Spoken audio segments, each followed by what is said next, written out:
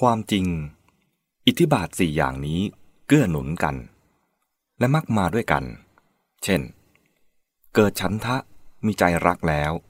ก็ทำให้ภาคเพียรเมื่อภาคเพียรก็เอาใจจดจ่อใฝ่ใจอยู่เสมอและเปิดช่องให้ใช้ปัญญาพิจารณาไตร่ตรองแต่ที่แยกเป็นแต่ละข้ออย่างนี้ก็ด้วยถือเอาภาวะที่เด่นเป็นใหญ่เป็นตัวนำเป็นตัวชักจูงข้ออื่นๆในแต่ละกรณีเช่นว่าเมื่อฟังธรรมด้วยกันคนหนึ่งชอบศึกษาธรรมฟังด้วยความรักความพอใจในธรรมอยากรู้อยากเข้าใจธรรมให้ยิ่งขึ้นไปจึงฟังด้วยจิตใจแน่วแน่ก็มีฉันทะเป็นตัวเด่นชักนำสมาธิและกุศลธรรมอื่นๆหรือแม้แต่เพียงชอบใจธรรมที่แสดงในคราวนั้นหรือชอบผู้แสดงคราวนั้นทำให้ฟังด้วยจิตใจแน่วแน่อย่างนี้ก็มีฉันทะเป็นตัวเด่นเช่นกันอีกคนหนึ่งมีนิสัยหรือแม้แต่ความรู้สึกเกิดขึ้นในขณะนั้นว่าเมื่อพบอะไรที่ควรทำก็ต้องสู้ต้องเอาชนะต้องเข้าเผชิญและต้องทำให้สำเร็จจึงฟังด้วยความรู้สึกว่าเป็นสิ่งท้าทายจะต้องพยายามเข้าใจให้ได้ก็มีวิริยะเป็นธรรมเด่นอีกคนหนึ่งมีนิสัยเอาใจใส่รับผิดชอบไม่ว่าอะไรที่ตนเกี่ยวข้องก็จะต้องใส่ใจเอาจิตจดจ่อติดตามจึงตั้งใจฟังเอาจิตติดตามเนื้อความไปก็มีจิตตะเป็นใหญ่อีกคนหนึ่งคิดจะตรวจสอบว่าธรรมที่แสดงนั้นจริงหรือไม่ดีหรือไม่หรือจะค้นหาเหตุผลในธรรมที่ฟังไปก็คิดใคร่ครวญพิจารณาสอบสวนไป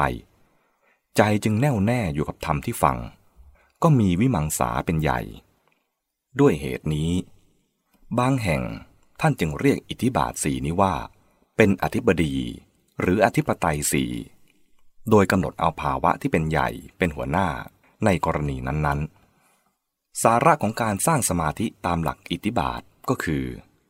เอางานสิ่งที่ทำหรือจุดหมายที่ต้องการเป็นอารมณ์ของจิตแล้วปลุกเร้าระดมฉันทะวิริยะจิตตะหรือวิมังสาเข้านำหนุนสมาธิก็เกิดขึ้นและมีกำลังแข็งกล้าช่วยให้ทำงานอย่างมีความสุขและบรรลุผลสำเร็จด้วยดีโดยนัยยะนี้ในการปฏิบัติธรรมก็ดีในการเล่าเรียนศึกษาหรือประกอบกิจการงานอื่นใดก็ดีเมื่อต้องการสมาธิเพื่อให้กิจที่ทำนั้นดำเนินไปอย่างได้ผลดีก็พึงปลุกเร้าและชักจูงอิทธิบาทสี่อย่างนี้ให้เกิดเป็นองค์ธรรมเด่นนำขึ้นสักข้อหนึ่งแล้วสมาธิความสุขสบายใจและการทำงานที่ได้ผลก็เป็นอันหวังได้เป็นอย่างมากว่าจะเกิดมีตามมาเอง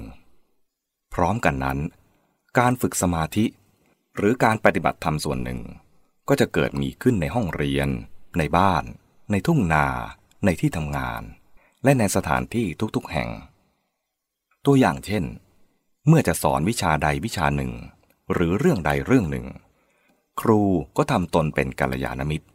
โดยอาจชี้แจงให้นักเรียนเห็นคุณค่าความดีของวิชานั้นหรือเรื่องราวนั้นให้มองเห็นว่าวิชานั้นมีประโยชน์อย่างไรอาจเป็นประโยชน์ของตัวผู้เรียนเองเกี่ยวกับการหางานทำการได้รับผลตอบแทนหรือความเจริญก้าวหน้าในชีวิตเป็นต้นก็ได้หรือถ้าจะให้ดีควรเป็นประโยชน์ของส่วนรวมเช่นความเกื้อกูลแก่เพื่อนมนุษย์ก็ได้จนทำให้นักเรียนเกิดความรักความพอใจอยากเรียนเพราะอยากรู้วิชานั้นนี้เรียกว่าปลุกฉันทะให้เกิดขึ้นความแตกต่างในกรณีนี้อยู่ที่เมื่อครูชี้แจงให้นักเรียนเห็นคุณค่าความดีของวิชานั้นโดยให้มองเห็นว่าวิชานั้นมีประโยชน์ต่อตัวผู้เรียนเองเกี่ยวกับการหางานทำการได้รับผลตอบแทนหรือความเจริญก้าวหน้าในชีวิตเป็นต้นนั้นอย่างนี้เป็นการใช้โลภะเป็นปัจจัยแก่ฉันทะแต่เมื่อครูชี้แจงให้นักเรียนเห็นคุณค่าความดีของวิชานั้นโดยให้มองเห็นว่าวิชานั้นเป็นประโยชน์ของส่วนรวมเช่นความเกื้อกูลแก่เพื่อนมนุษย์อย่างนี้เป็นฉันทะบริสุทธิ์อีกอย่างหนึ่งอาจพูดปลุกเร้าในแง่ที่เป็นสิ่งท้าทายสติปัญญาความสามารถกระตุ้นความเข้มแข็งคึกคักที่จะเรียนหรือกล่าวถึงตัวอย่างการกระทำสำเร็จของผู้อื่นให้เกิดกำลังใจสู้เป็นต้นเรียกว่าปลุกเร้าวิริยะขึ้น อีกอย่างหนึ่งอาจปลุกเร้าในแง่ความรู้สึกเกี่ยวกับหน้าที่หรือความรับผิดชอบ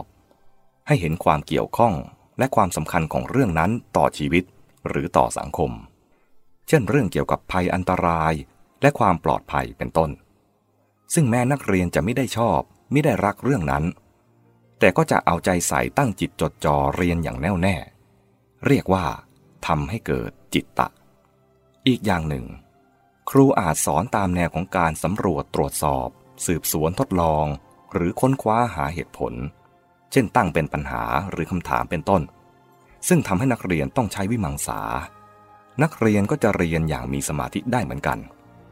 เรียกว่าใช้วิธีวิมังสายิ่งถ้าครูจับลักษณะนิสัยของนักเรียนได้